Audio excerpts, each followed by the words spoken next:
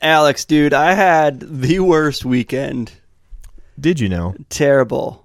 Yeah. Worse than Jesus being dead and crucified and buried? Come on, that's not fair. It just Jesus juked me right out of the gate. The Holy Spirit revealed it to me. Yeah. But no, your weekend was not the greatest weekend. Yeah, and you were there for me, bud. Thank you. You know what?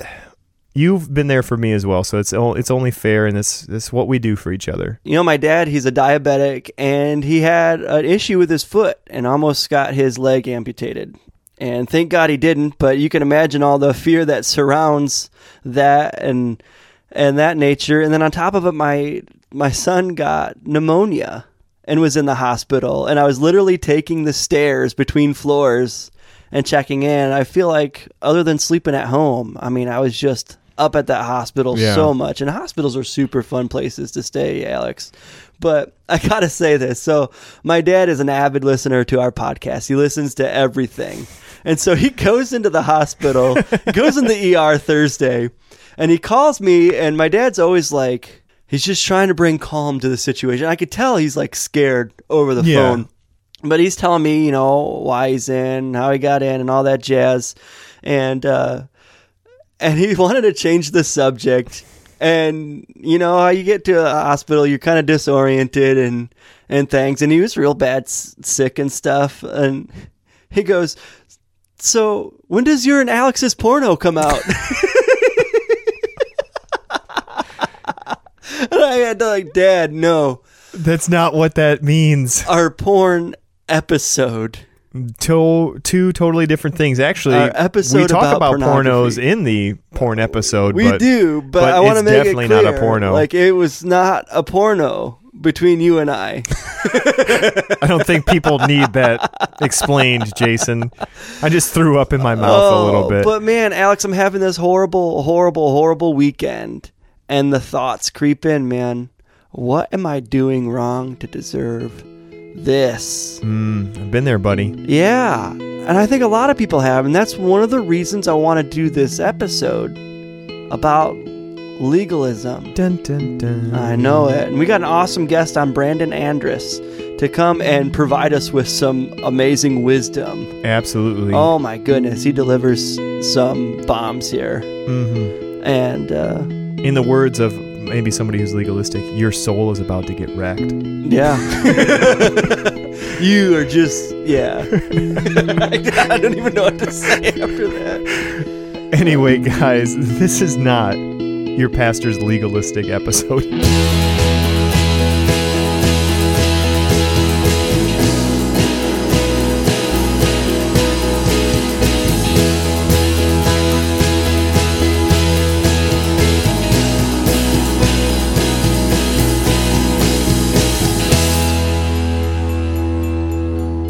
Jason, have you been listening to Not Your Pastor's Pulpit?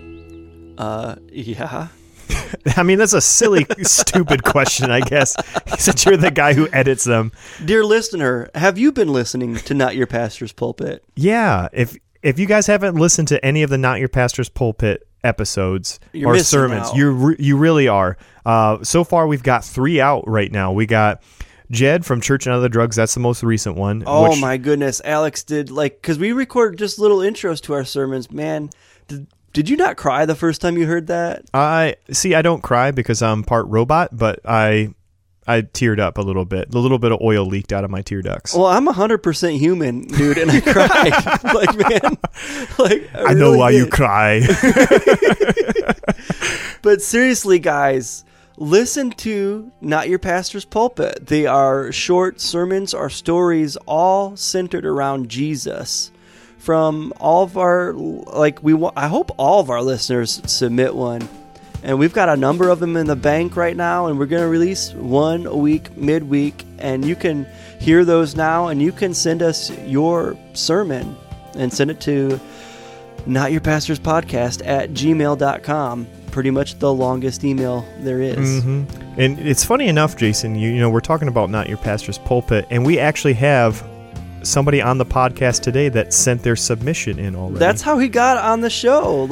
Absolutely. I heard him and I listened to his podcast Outside the Walls. I heard him on The Inglorious Bastards, and I just kind of threw out the idea, and he immediately did a sermon for us and said he was one of the first people to send one in. That is so awesome. And yeah, just his excitement for the idea and the project, like, is one of the reasons why I'm so excited for this project. Exactly. And his sermon or story is going to be posted this upcoming week. Yeah, midweek. So if you really like what you hear today, you're really going to enjoy what Brandon has to say this upcoming Tuesday or Wednesday, whenever the episode gets released. Yeah, but hey, why don't we talk to him? Yeah, for sure. Here's the interview.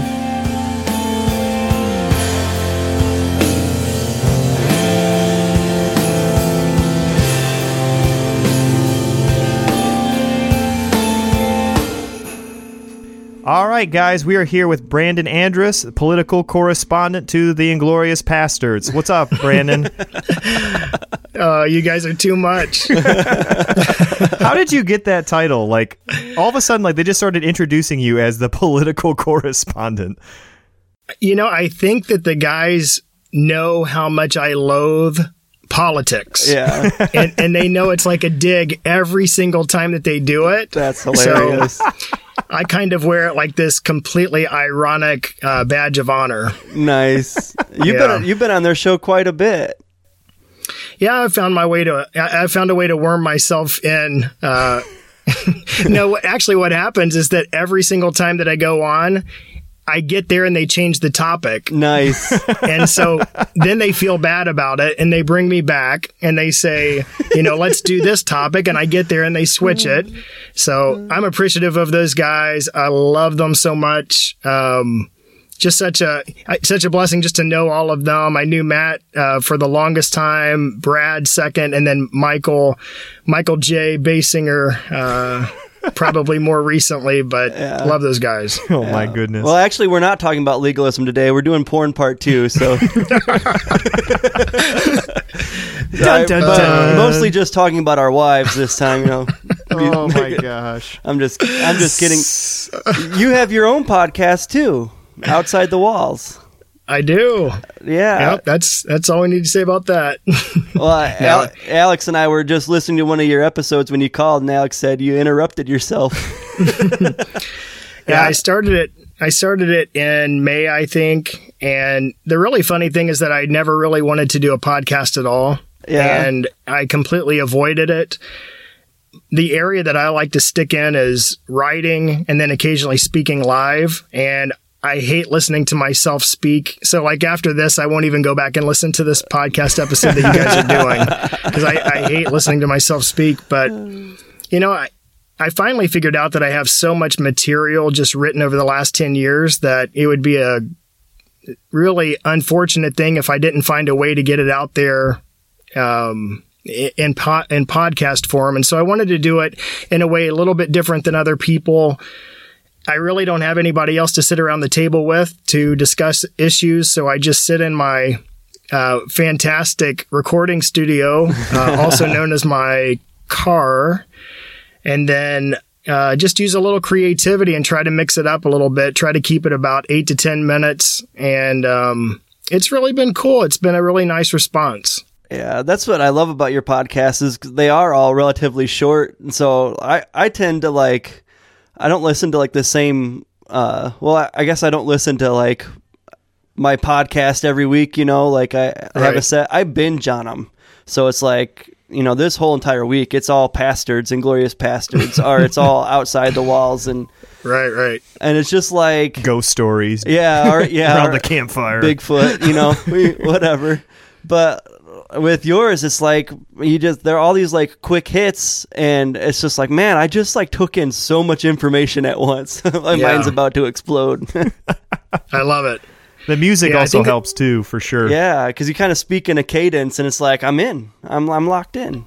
That's really cool. I really appreciate it, and that's what I'm going for. And it's been a while since I've put an episode out. It's probably been about 5 or 6 weeks.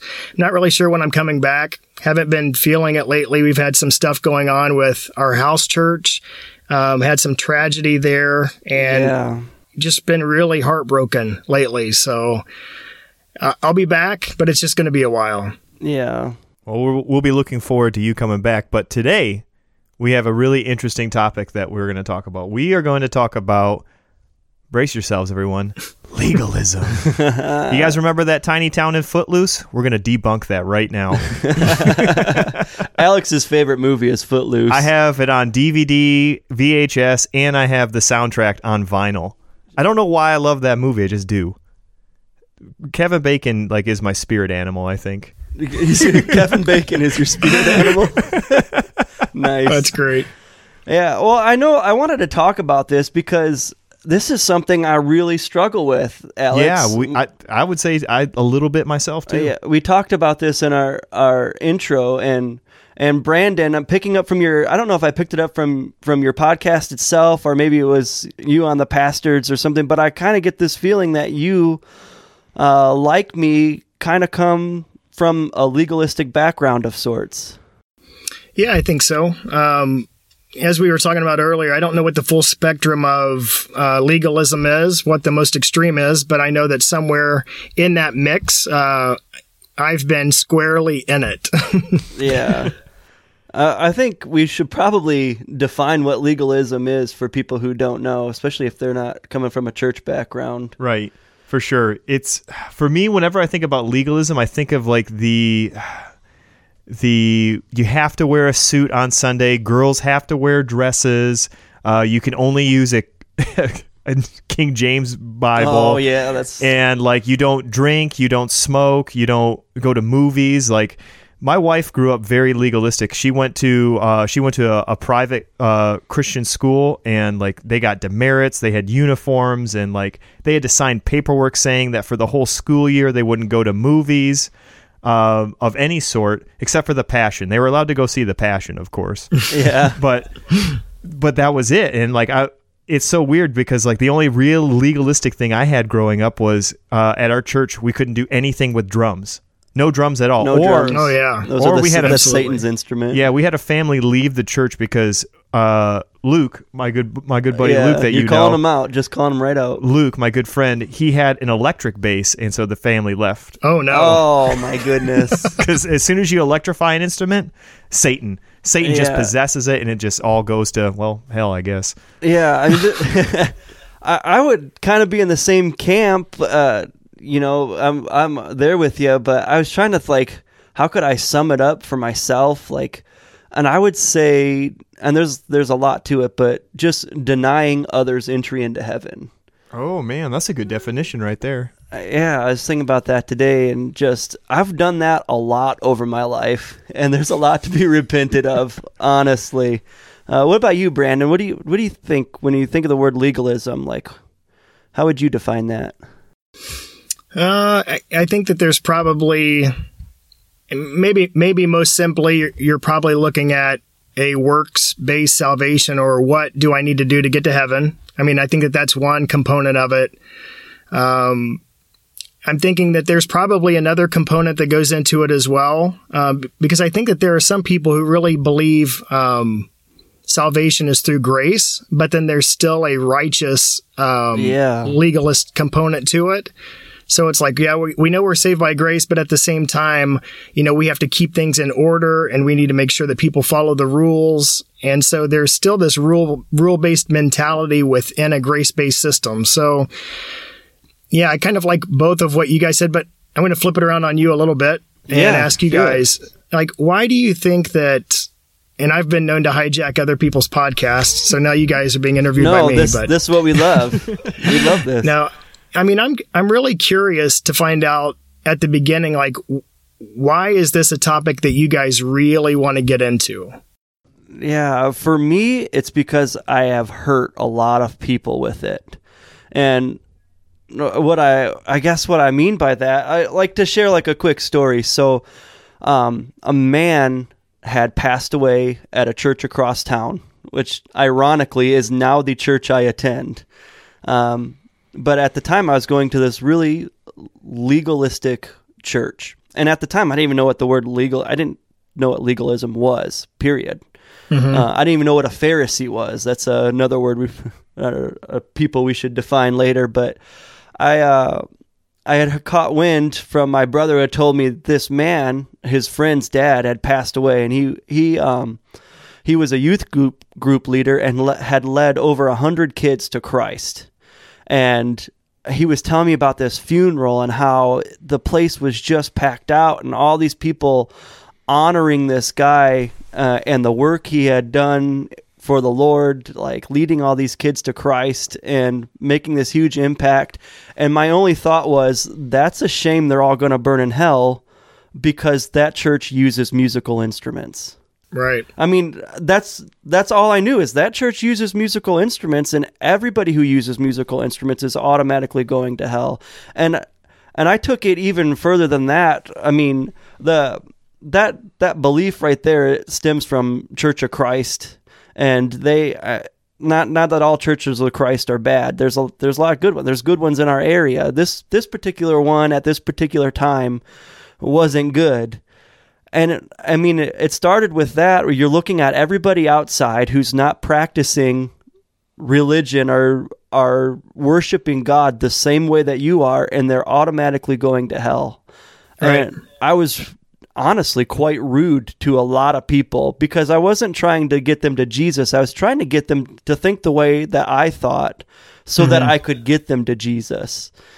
And it's a huge, frustrating roadblock. And that's just like one small example of how I hurt people. My brother was so mad at me for that, you know?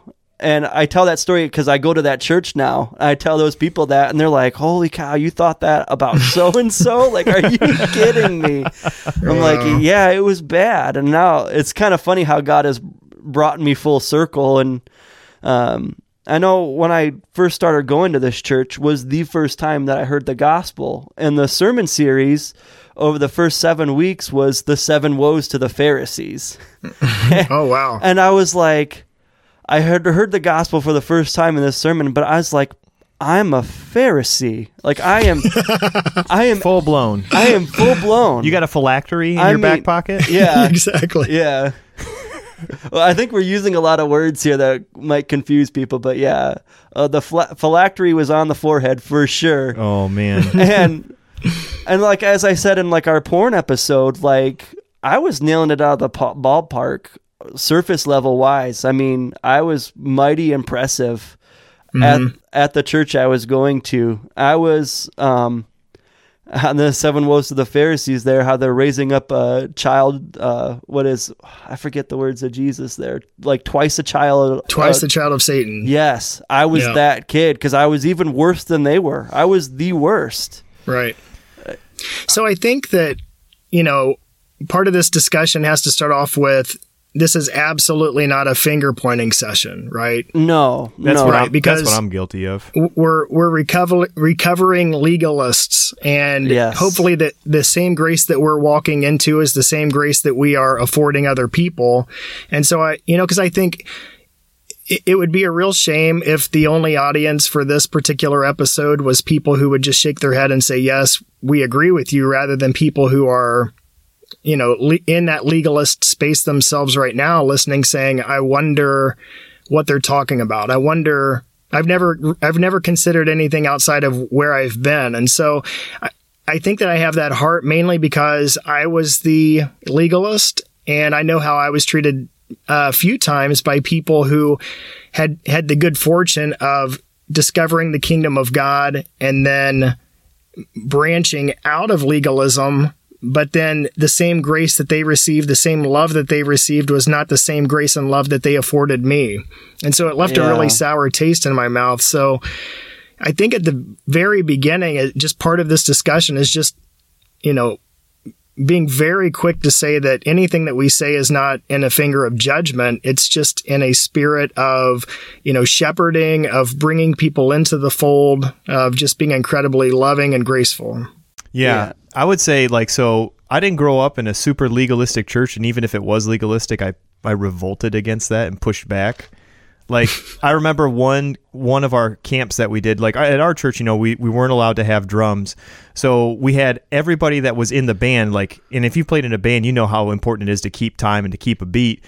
But we had the whole rest of the youth group play drums on the pews, on the back of the pews, to help the band keep time. because we weren't allowed to have drums. Yeah. And it was just super funny. But like I took that and I like would like almost make like anti-establishment, like those dumb legalistic people, like they haven't This was arrived. your rebellion? Yeah, this was my rebellion. And so like I would even like I would cling to guys like John Calvin and be like, it's all about grace. And I would just be throwing Ephesians 2 in everybody's face. And then I was like, you guys haven't arrived yet. You guys are still stuck in your legalism. And therefore, I didn't have grace for the other side of the fence. Yeah. Right. So, Get for this. sure. I just thought of another one. I remember, I'm sorry here, but I remember our minister coming back and showing us a video after a mission trip from South Africa, this small little tribe he had visited.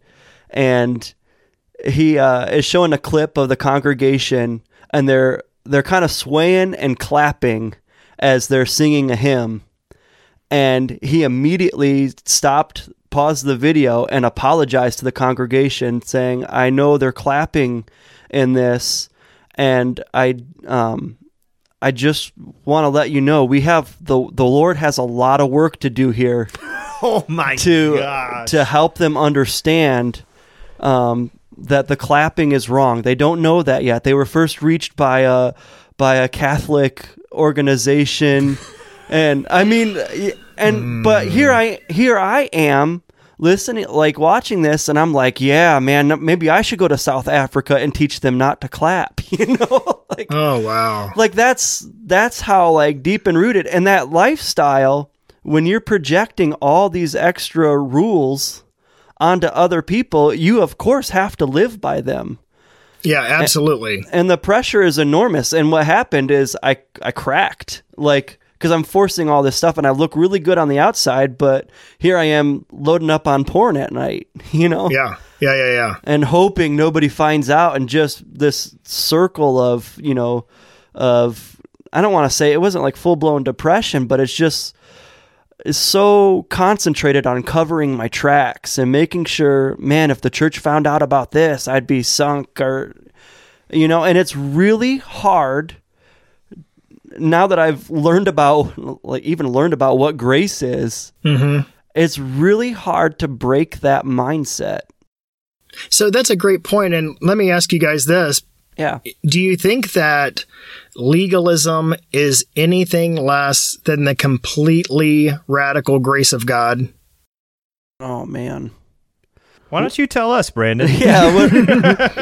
What do you like? You're a smart guy. You've written books. Nah, I just like listening to you guys. I have to think about that moment. So you're saying we get legalism by the grace of God? No. Is anything less than the radical grace of God legalism? Because I think that's... I don't know.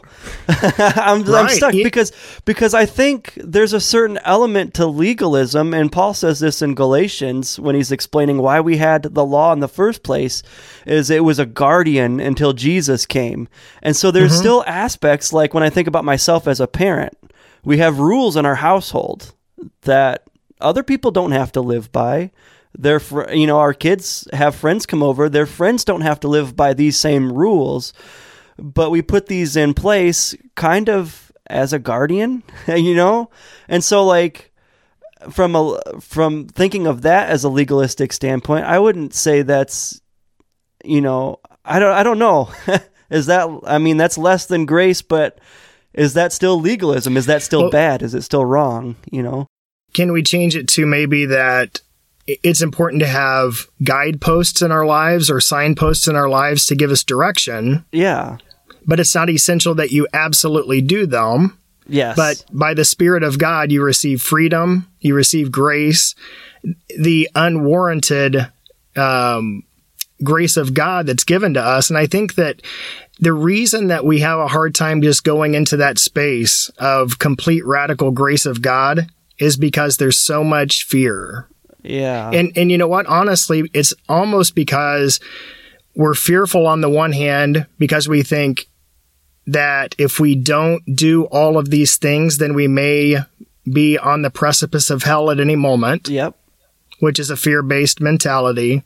And then on the other hand, if we don't control people, then things will, you know, be chaotic, and it will just be a mess. And I think in both of those instances, I don't know if that's necessarily what the Spirit of God really wants out of us. I'm not sure if that's, if there is freedom in the Spirit of God, and if we look at the law as signposts that give us guidance, I think that the grace of God is so radical and so ridiculous that there is so much freedom within that. You know that verse from Paul that he says, basically that you can do anything under God's grace, but not all things are beneficial. Yeah. Right? And I think that he's driving at that point. It's like we understand that there is radical grace here and that there should be no fear within that. But at the same time, not all things are going to be beneficial for us. And so we look at these signposts as, for our guidance in the same way that we might look at other Christians to shepherd us or guide us. We also look at, the law in the Bible, and it gives us direction in which way to go. Yeah, I mean, I was going through Galatians, and Paul was saying that don't use your freedom as an opportunity, for the flesh, Right. Yeah, so there's tons of freedom within that, but there's also, I think, this recognition that not all things would be good. I don't know. I mean, I think that the place that I get the most concerned is whenever we start creating our own, and this is the real issue, is that we start creating our own little mini laws within the church that people have to follow in order to, be a good Christian or in order to go to heaven. And if you don't check off all of these rules and all of these laws that people create within the church, then again, we're always fearful that we might be on the borderline of heaven or hell. And I think it's just too much weight for us to carry around. It's a weight that was never meant for us to carry. And I think that that's the, for instance, when growing up, I would always think, what if I did not complete all of the 5 steps of salvation? What if I missed one part of it? And it's like, well, I know now that God's grace is so radical that the heart of God is just to be in union with my heart. Does that erase these beautiful steps of salvation? Does that make them void? Does that make them not important? Well, no, there's merit there. They are guideposts. They are signposts to guide us into that union with God. But at the end of the day, it's not the rules or the laws that God wants you to follow. He wants your heart. Yes. Yeah, and what happens is we get so stuck on the outside appearance. And on the inside, we're dead man's bones. Yeah. Right. Well, think about it. Have you guys ever been in that place where you said, what if I miss a Sunday school class? Or what if I miss church? Or what if I miss communion one Sunday? Or what if I die on my way to get baptized? Yes. It's goodness, that's a huge one. Oh. It's a terrible, terrible place to live, and it's a place of so much burden, right? Yeah, you have no assurance of your salvation at all. None. There is no assurance. I mean, no. You mess up today, or you mess up. Alex, if you have a beer right now and you don't repent repent of that beer and you fall down these steps and die behind us, dude, you're done. You're going straight to hell. I blame Bell's Oberon for my reason why I went to hell. It's just, Brandon, where does this legalistic mentality come from? Why do we do it? Why did the Pharisees do it 2,000 years ago? Like, where does this come from? It's not a new problem. I'll tell you a funny story, and this is not where it comes from, but this is the way it manifests out in a little guy who went to church camp. I remember going down to the lake, and someone was going to be baptized, and I was standing there with this huge group, and it was an exciting moment, no question, in this girl's life. And the guy said the prayer, said the confession of faith, slam dunked her under the water. And I noticed that her arm didn't go all the way under the water. Oh my gosh, dude. And I was like, oh no. Yeah. And I went up, I was like maybe 10, 11, 12 years old. I went up to the dean of the camp and I said, hey, she didn't get her whole arm under the water. And he said, I think that's okay. And I was like, I couldn't completely understand, but it's, again, just part of the problem where Yeah, man, and it's a mentality that operates, and you're asking, where does it come from? It comes from fear. Yeah. It's almost like that we have this idea that God is sitting on high and watching every single one of us at every single moment, just waiting for us to do something wrong so he can cast us into the lake of fire, you know? And I think what a terribly horrific, violent God if all you have time for is to sit around and watch poor little me and all the decisions that I make incorrectly ready to cast me into the fire. Yeah, you mentioned those baptism stories, and people at the church I used to go to would get rebaptized all the time. There was one guy who got rebaptized because he's like, my big toe came out. It came out. It didn't go. It didn't he had go an abnormally large toe. Yeah, it was so unfortunate. but it was serious. I'm like shaking my head. You guys can't see me, but like this is like my not having like. Yeah, Alex, you're shocked, man. I am so shocked. I don't know. I struggled for the longest time because I got baptized in a like a small like whirlpool tub, you know, like a little hot tub that, you know, big enough for like one, maybe two people, in my in-laws' bedroom, and my knee didn't go all the way under. And for the longest time, I was so scared. Like, do I need to get rebaptized? Because we thought it was absolutely essential, right, that you are baptized to get to heaven, and it has to be done a certain way. And my knee came up, and I struggled with that for a long time. Maybe my, like, anytime something would come up, you know, something bad would happen, the basement would flood, and it's like, man, maybe I should get rebaptized. I'm like, man, when you're standing at the pearly gates and you're before God, and you know he's got the good book in front of him, and he's like, yeah, you know, you were all in except for that knee. He's like, I'm sorry. Hey, I'll tell you another quick story.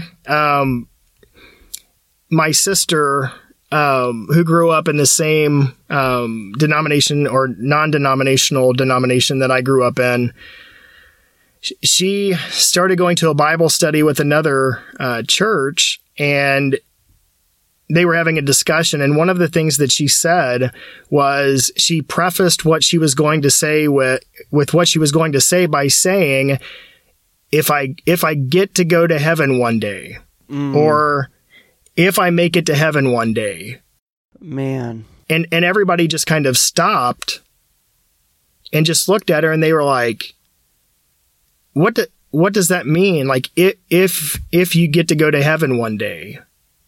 And I think that, again, it's still that mentality of like, we have to do things, enough good things in order to make the cut. Or that God's watching, you know, and they were so good to say, the grace of God has completely covered you. And I think it's in that place where all of a sudden that burden is lifted. I mean, if that's not the good news, I don't know what the good news is. It's the weight of the burden of everything that we've been carrying that's finally just laid down, and it feels like freedom. It feels like there's so much more to this life than what we've been settling for. And almost in, let's see if I can find it. Well, why don't we, should we take a quick break right now? Yeah, let's take a quick break. All right, we'll be right back with Brandon Andrus.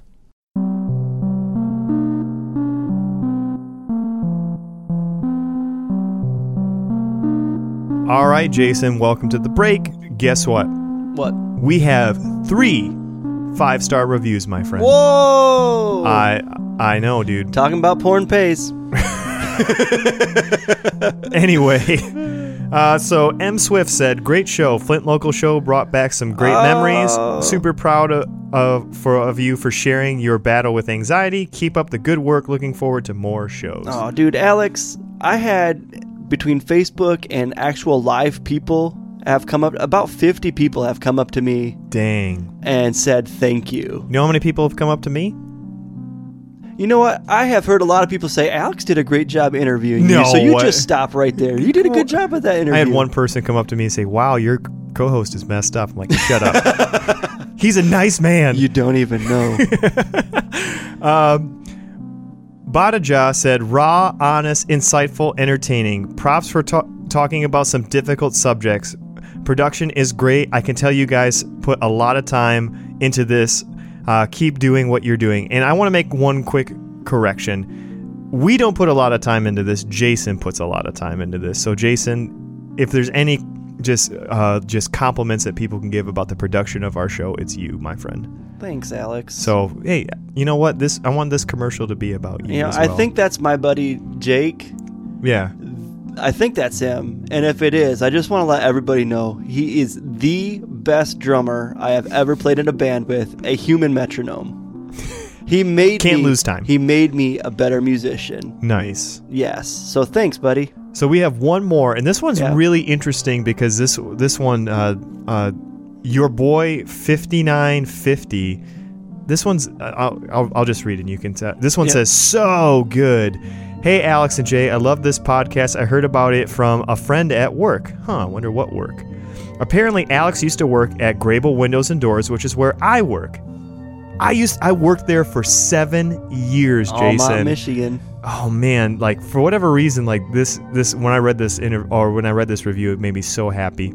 I listen to them daily and love what they are doing. I used to be a drug addict and have been clean for 3 years, which is when I was diagnosed with anxiety. Hearing Jay's episode has helped me so much to know I'm not alone. Oh, dude. I want to extend an invitation. Your boy 5950. Hit us up on social media somehow. I don't know if you're on Twitter, if you're on Facebook, or you Instagram or whatever. Hit us up. I'm really curious how the shop is doing.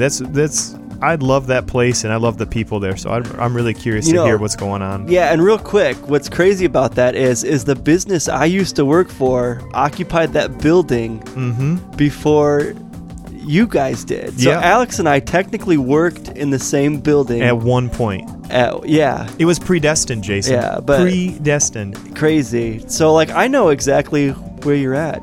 Your boy 59. And that might be creepy for some people. A little bit, but dude, Jason's a really nice guy. Thank you so much for your kind words. Yeah, absolutely. And guess what? Brandon Andrews has some more kind words, so let's get back in this episode.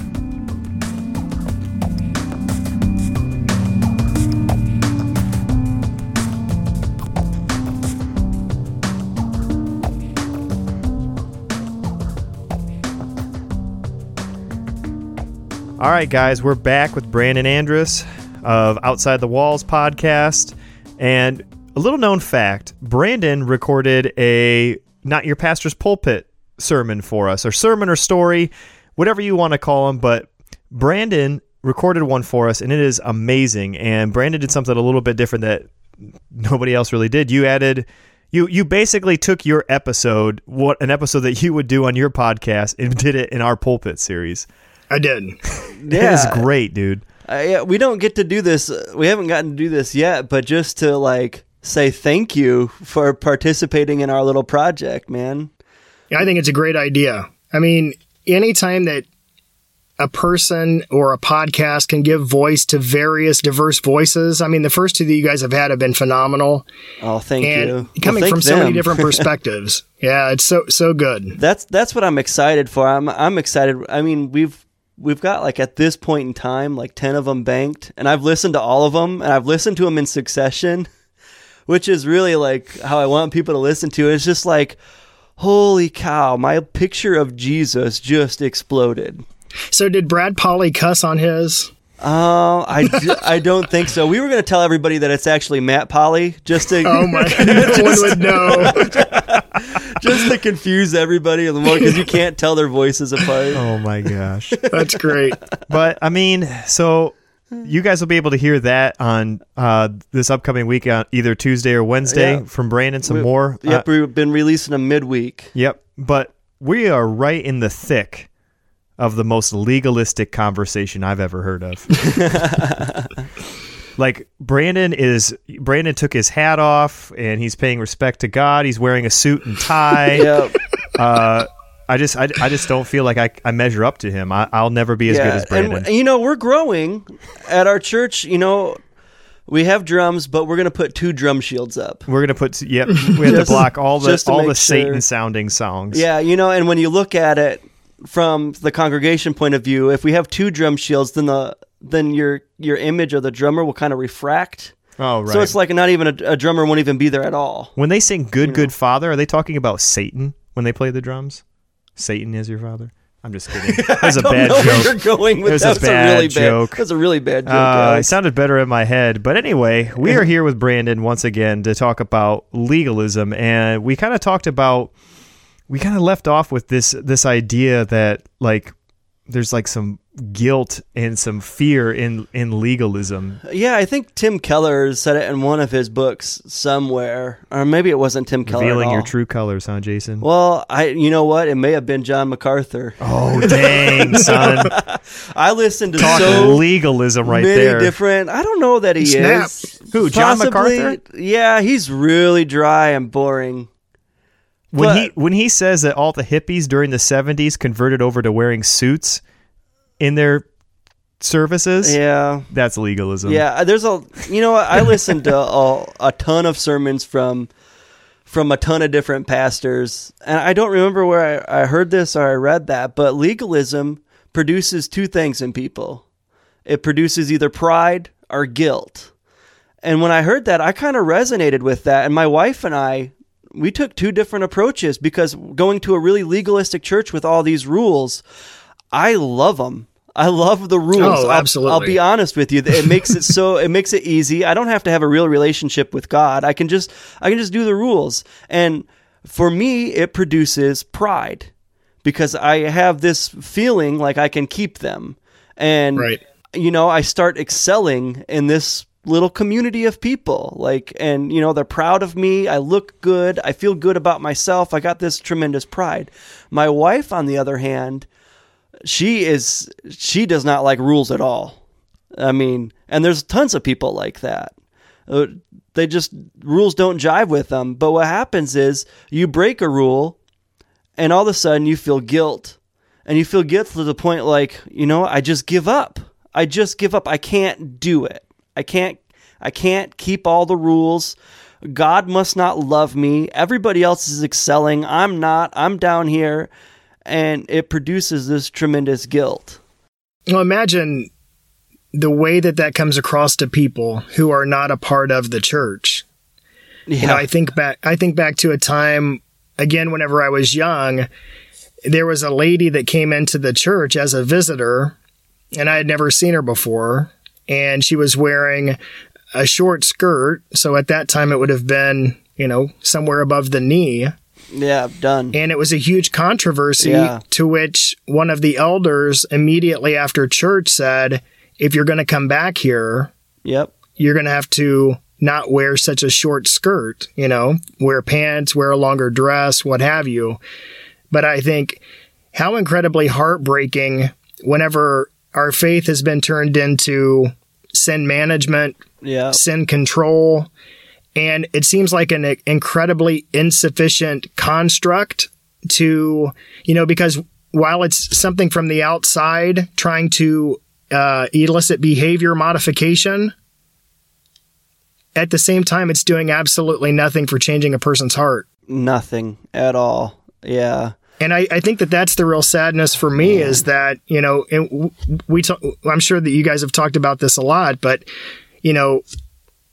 that's the biggest limitation of the law or rules or rule-based faith is that they're good. They're really good for behavior modification. Mm-hmm. And people can put on the facade for a while and people can say, yes, I'm following the rules, but it doesn't have to lead to heart transformation or heart change.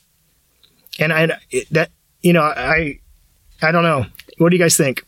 I was just kind of thinking as you were saying that, the rules don't necessarily lead to heart change, and I'm thinking about this current, and I don't want to come across as I think this is a negative. I think the buzzword, the idea of deconstruction, I think that's a good thing, and it does have its good places in our society and in our church culture, but for the reason why we're probably seeing a lot of this deconstruction and even some people walking away from the church or walking away from their faith, if they had faith at all, is because they bought into the legalism and they didn't buy into Jesus.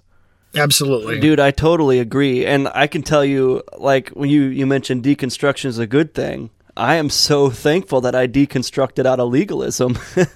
I always think Paul is one of the biggest deconstructionists there is, the Apostle Paul, because he had to deconstruct himself out of being a Pharisee to grace, more or less. And then the funny thing is you hear pastors like this is the sign of the end times. Everybody's walking away and walking into these like false teachings. It's like, no, you guys taught legalism instead of Jesus. That's why everybody's walking away. It's not because it's necessarily the end times, like, ooh, we're all going to get raptured soon. Yeah. But it's the fact that we pushed rules, and guess what? Eventually people just rebel against the rules. Legalism's a good entry point for civility and behavior modification. Yeah. But it's not the recipe or the antidote for a rich and full life. You know, it's like, here's a couple of examples. Whenever I take my family to an amusement park and we are in line to do the roller coaster and one of my kids is standing there and they come up with the stick to see if they're tall enough to ride it. Yeah. It's essentially like coming up to my daughter and saying, hey, good job. You measured up, but now you don't ride the ride. Yeah. I mean, because you've met the requirement, but you don't get the joy or the real joy of riding the roller coaster, of experiencing so much fuller and richer. You know, I think that whenever you think about parables like the treasure or the parable of the pearl, there's something so beautiful about that because it's not a rule-based parable. It's about people who are looking and searching and trying to discover something that is beautiful. And there's a path that winds. There's people are looking and searching. And maybe another way you could put it is saying, you know, let's think about the prodigal son. Yeah, I was going to get to this. Yeah. Yeah. I mean, he could very well have his iPhone with Google Maps on it, and it could give him the play-by-play on how to get home. And he might very well make it home without ever having a heart change. He could arrive at the destination, but nothing has happened inside of him. And I think that that's the real limitation of legalism, is that it can look good on the outside. It can lead, it has an outward appearance of being good or righteous or going to heaven, while at the same time you can be completely bankrupt and completely broken and untransformed on the inside. And I think that that's the sadness of it. Yeah. Yeah. Speaking of that pair, the prodigal son, I was totally the son who stayed home and did good. And that was me. And life got to a point for me where I got to this point where all this bad stuff is happening. And I'm like, God, I came on Sunday morning, Sunday night, Wednesday, and all the extra Bible studies and VBS and I've done everything, God, and you're going to do this to me? Like, I told God to F off one time in prayer. And I think that was the start of my real relationship with God, because he started to show me things after that point of like, you've been getting it wrong the whole time. And that's like the brutal part of legalism. I don't think we've gotten to yet just now, but the person who follows all the rules and gets to the end and see that there was really nothing in it for him at all, except for, a gold star that you followed your own rules. Essentially, it's empty. It's like the Baptist who's never tried a good craft beer. Like, you don't know what you're missing out on, bro. And you do realize that the Bible says when you get to heaven, you're going to drink wine. So just saying. Anyway, Brandon, I kind of wanted to get to this question because the three of us sitting here, we mentioned this idea of this radical grace. And I would say, like, I hope you, the podcast listener, have heard about the radical grace of God. And even if you have, there's a part of us that wants to go back to legalism at times. And so, like, why is it, Brandon, or why do you think that we tend to think our thoughts tend to go to legalistic thoughts first before we go to the thoughts of God's radical grace for us?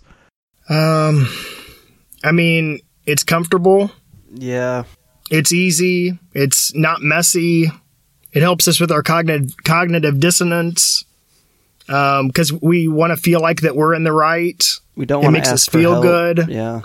I mean, another big one is I think down deep we like the we versus they categorizations. Oh, man. You know, because it makes us feel like that we're in the right group. Yeah. And, you know, the antidote to legalism is picking up your cross daily. Yeah. And I think it's dying to yourself. And That's I hard. think that it's having new eyes to see and a new heart. And, you know, all of a sudden it takes you into places where if we are really truly experiencing the heart of God and the grace of God, it does nothing.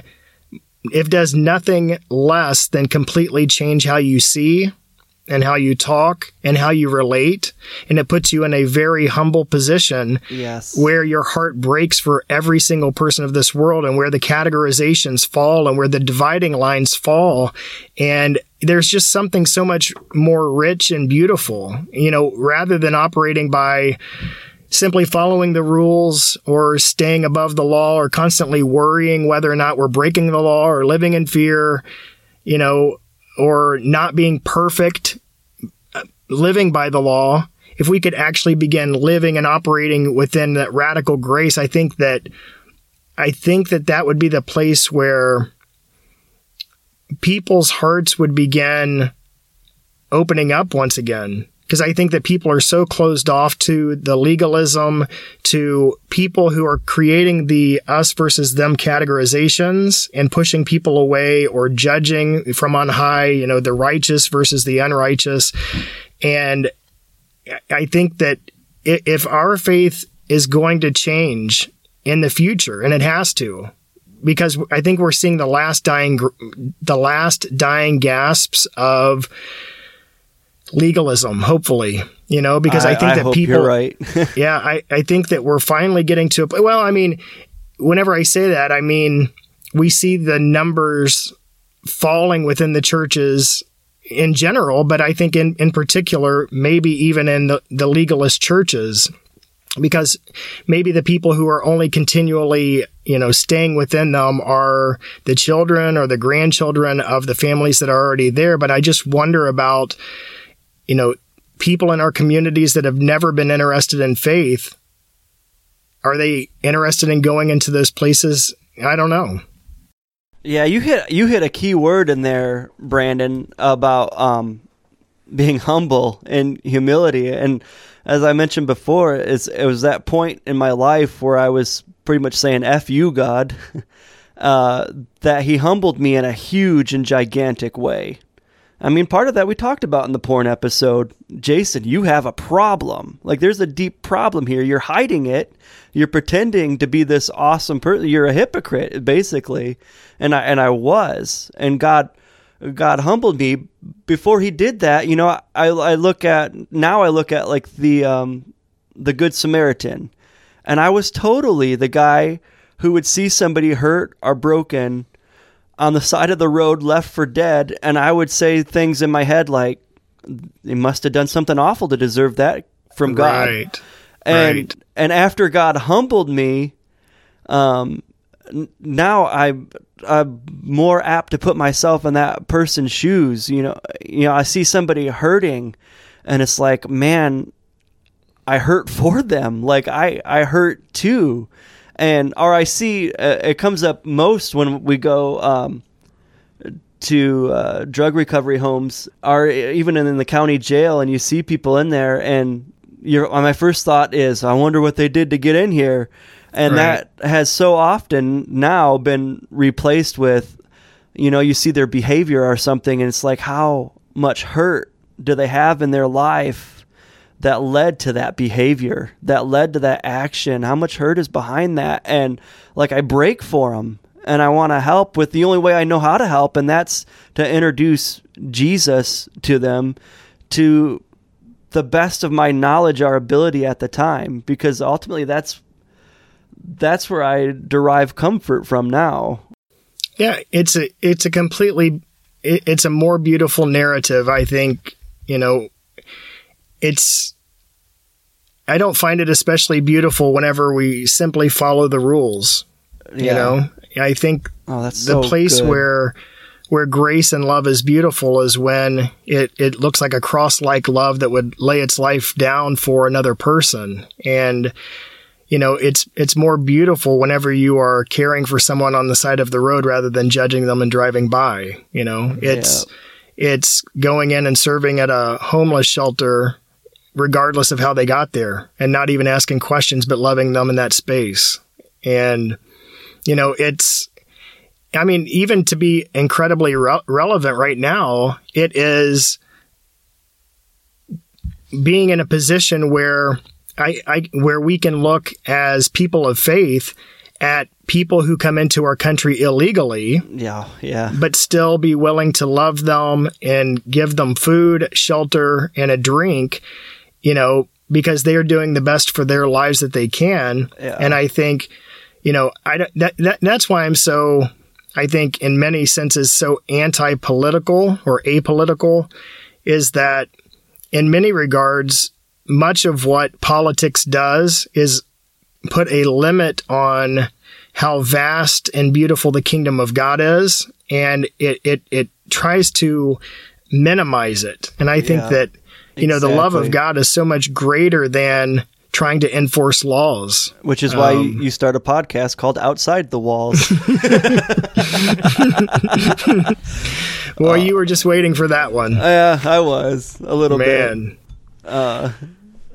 Oh man, I had another thought, and that I just derailed myself is what I just did there. But it was a good one. It was perfectly timed. Yeah. Dang it, where was I going? Oh, I had something good too. I'm mad at myself now. What would you say, Brandon? I don't know if this question will make the podcast or not, but I hope it. Maybe, I don't know, because it's not necessarily legal. I don't know if it's necessarily legal, is it? But I told you where my struggle is with. I may not necessarily be legalistic, not have legalistic tendencies, but I have more of a pride tendency. I'm at least better than these legalistic people. Right. How do you combat that? How does legalism not reign over legalism? Yeah, I guess that's a good way of putting it. Unfortunately, we've seen it way too many times. And I can't remember if I told you guys this story or not, or if you heard it. It was one of my podcast episodes, but I was, believe it or not, I was trying to put on a political event a long time ago that was faith-based, and I was trying to book a particular musician to come to it. And I kept dealing with this artist management company, and I kept explaining what it was for, we Take Back America, political, faith-based, whatever. The guy, they never would call me back. And finally, after 2 weeks, they said, wait a second. They gave the phone to the main guy, and he said, we're not interested. We don't believe that the kingdom of God moves forward through, politics. And I completely didn't understand what he was talking about at the time. Okay. I was very ingrained with politics into the, our country and the flag and what have you. And if it would have just stayed right there, and if he would have had a little bit of grace and a little bit of mercy to understand that I didn't know anything more than that, and maybe he could have been patient with me and explained what the kingdom of God even was, there might have been something really beautiful and redeeming there. But what did he do? He followed it up with, people like you will never get it. And I am telling you, I was as mad as I've ever been in my life. And I know that if I would have been in the same state as that guy, I would have socked him. I really wouldn't have. But, I think that that's the thing, is that it can become even when you come out of legalism, the temptation, unfortunately, is to sit on high again. Arrogance. Right? Arrogance. Arrogance and you pride. have had some sort of enlightenment that other people don't understand yet. That's right. And instead of using it to benefit other people, you sit on a high horse and you become arrogant. Yeah. And I do want to say, though, that I don't say that in a way that means that I've never done it myself, because I have. Yeah. And so I'm not saying that I haven't. But I think that I have, at least through that experience and it really being on my mind, and then later on, discovering what the kingdom of God even was changed my entire life and my heart and the way that I see people, the way that I act, the way that I talk with people. My whole life changed when I discovered the kingdom of God. But, it's at that place when you realize that you can't turn around and just become what you came out of. Yeah. You have to be graceful to people who don't understand. You have to be gentle and guide people even when they don't have the, open eyes, or open ears. You have to lead them like a gentle shepherd into those pastures where they can feed and graze and eventually find freedom. And I think that, that's what really gives me hope, is that we have an opportunity not just to come out of it and be, okay, so yeah, we deconstructed, and that's great. That's a great thing. It has to be done. Mm-hmm. But you've brought the building down. Now, what are you building? Yeah. And man, if it's not something like this, if it's not something that lays its life down, if it's not cross-like, if it's not full of love and mercy and grace, then what's the point? Yeah, it's got to be full of humility.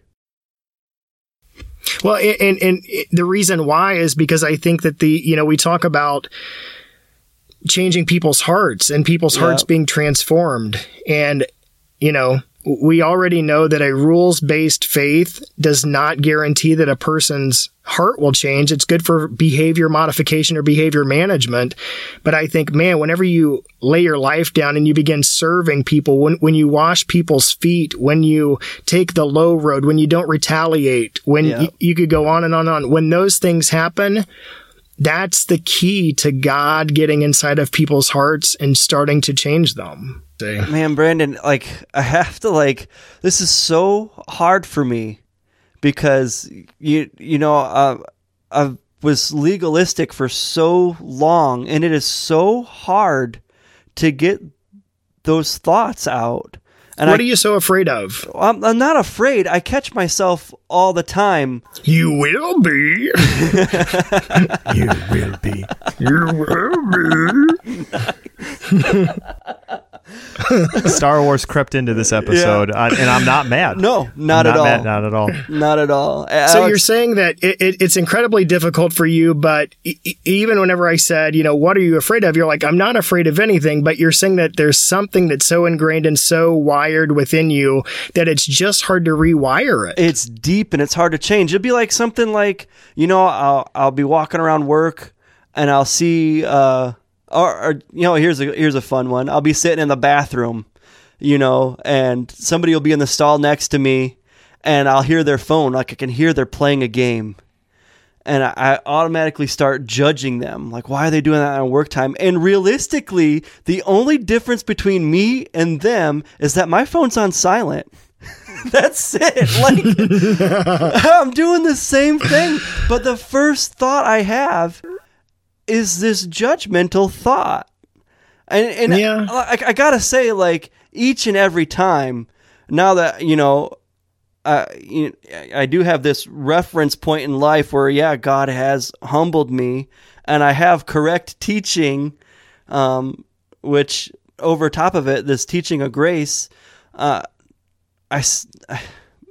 nailed it. It's hard to rewire those, and they come for just a split second. It's why would they do that? Why would they waste company time? Why would they waste company? And I'm doing the same exact thing, and it's I'm quickly reminded, but it's just why do I have those thoughts in the first place? Why don't they go away? Well, maybe we should change the questions, right? We should say, why am I wasting company time? Why am I, because in every instance I can think of when I've ever judged anyone, it's either where I've already been one time in my life, or maybe even where I'm currently at, and I just don't want to see it. Yeah. What did Jesus say? Let those, without sin cast the first stone. And I think, man, that's me, man. That's me. And I think you're right. I mean, it's difficult to rewire. And who says that it's like a light switch that just turns off and on? I mean, it's not.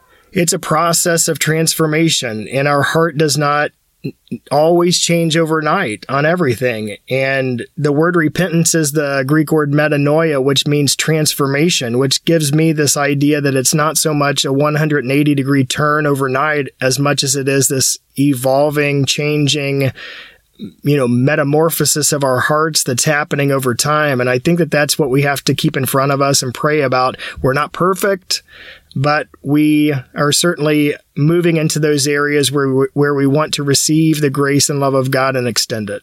Yeah.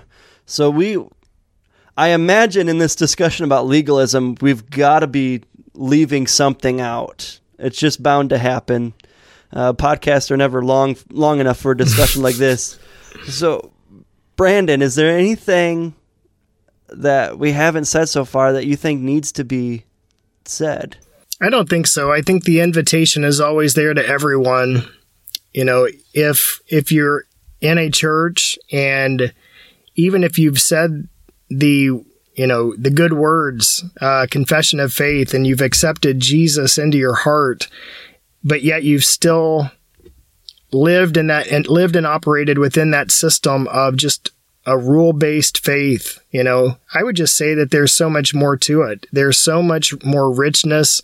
There's so much more fullness. There is so much more freedom there where you're not carrying so much burden around. Yeah. And I think that that's the call. Come to me, all you who are heavy laden, and I will give you rest. And I think that that's the place where I just want to say, let's just take everything that we've been carrying and holding on to and fear, because we've been controlled, and just lay it all down at the foot of the cross and say, I'm free. I'm forgiven. Mm-hmm. And I think that there's so much beauty there that it changes how you feel. It changes how you relate to people. It changes how you see people. It changes the daily activities that you're involved with. It changes how you eat food and how you taste food. I mean, it affects everything.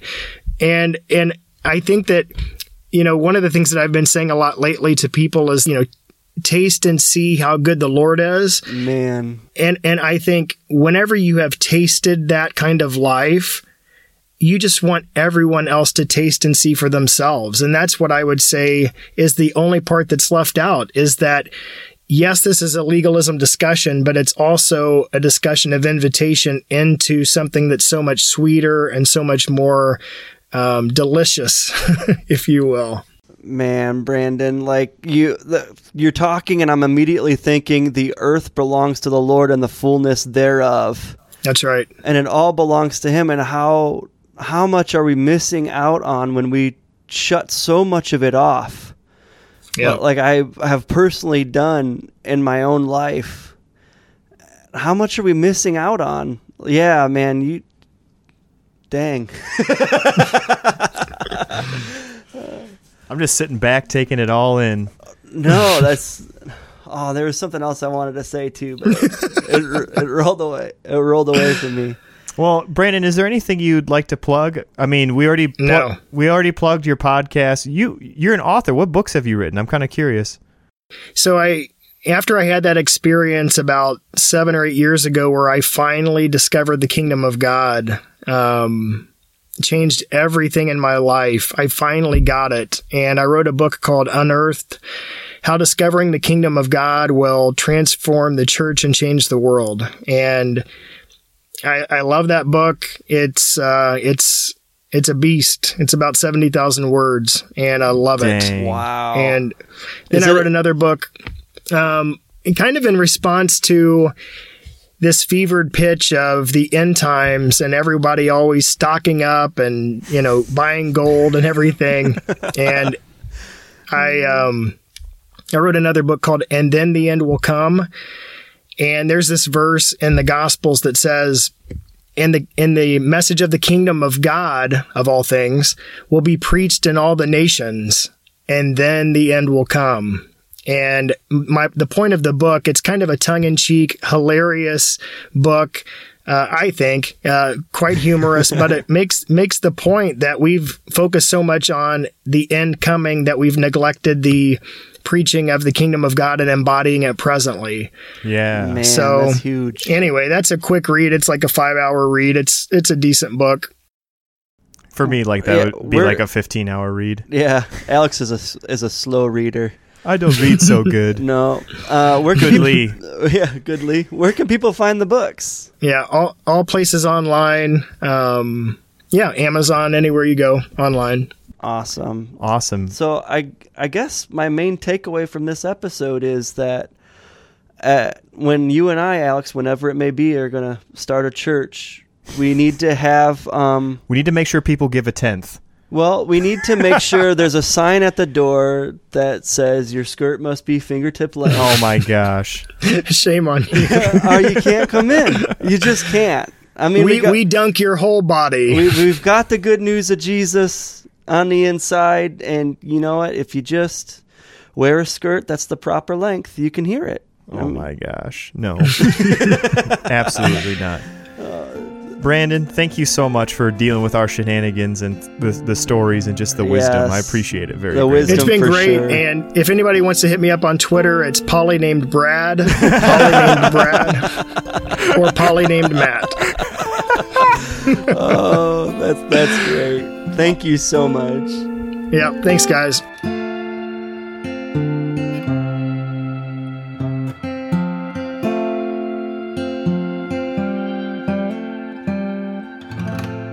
Brandon Andrus, everybody. Give him much love on Twitter. That was a great interview, Jason. Dude, it was better than I thought it was going to be. Like, Wait, you had low expectations? no, it's not that I had high expectations because I love the dude, I love his podcast and everything, but it was even better. Like, he's just an awesome person. Yeah. He says things so well. Like, that's one of the big takeaways for me. Like, just the way he described God and described our salvation and relationship to him. Like, oh man, I just want to go and just listen to Oceans over and over and over. But anyway, Jason, not only did Brandon give us some really great things to think about, and he said a lot of great things, we had a ton of feedback On our porn episode. Literally. You would think that people would be like, "Oh yeah," it's like It's not got- say anything. It's our most popular episode with the least amount of shares.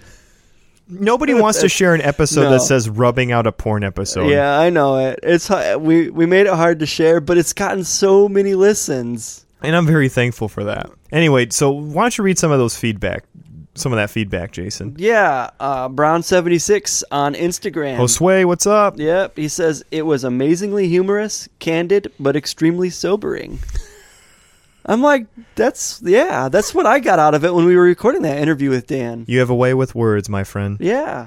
So what are some of the other feedback that you received? Yeah, so we got some great stuff on Twitter. Becky Seville, she from the Twisted Sisters podcast, who helped us get Dan Taylor, by the way, on our show. She said, "Hey, you, yes, you right there. Stop what you're doing and listen to this episode." So, Thanks, Becky. yeah, thank you so much.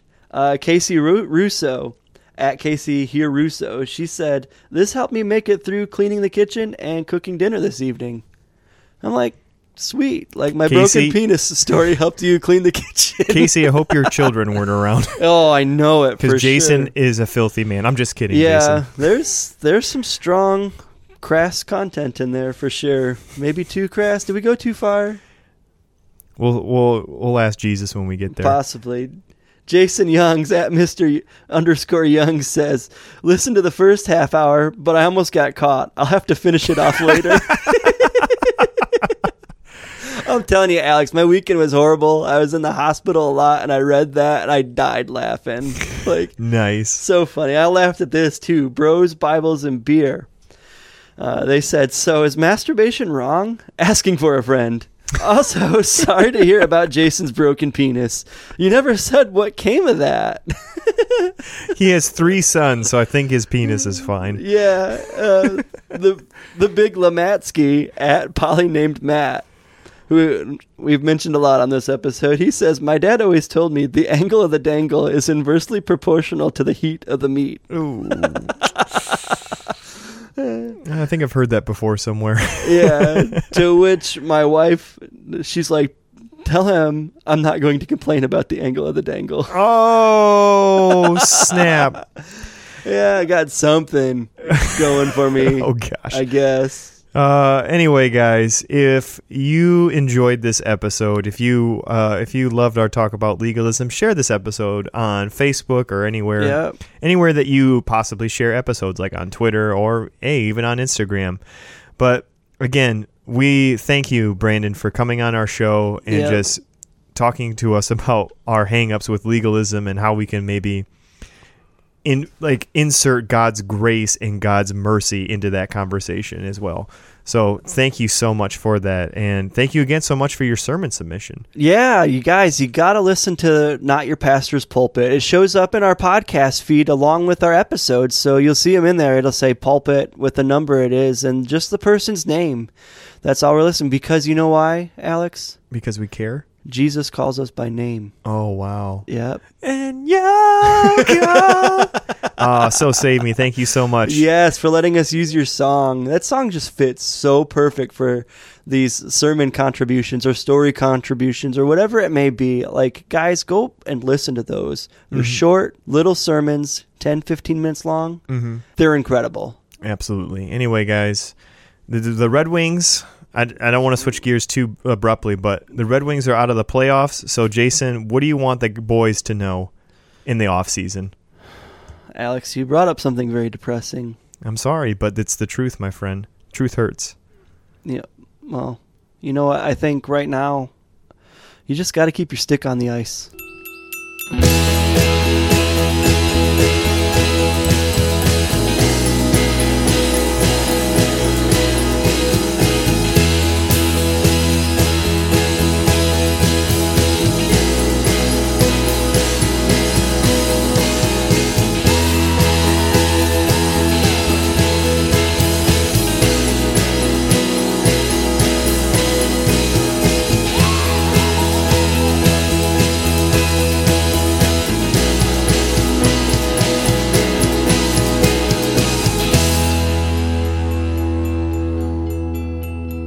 This is not your pastor's legalism episode. Nope, don't say that there. Oh, what do I say? Here's Brandon Andrus. I usually say something like that, though, where I say... But we're not doing the real intro right now. What? I know it. There's a double intro, bud. What? I know. Here's Brandon Andrus.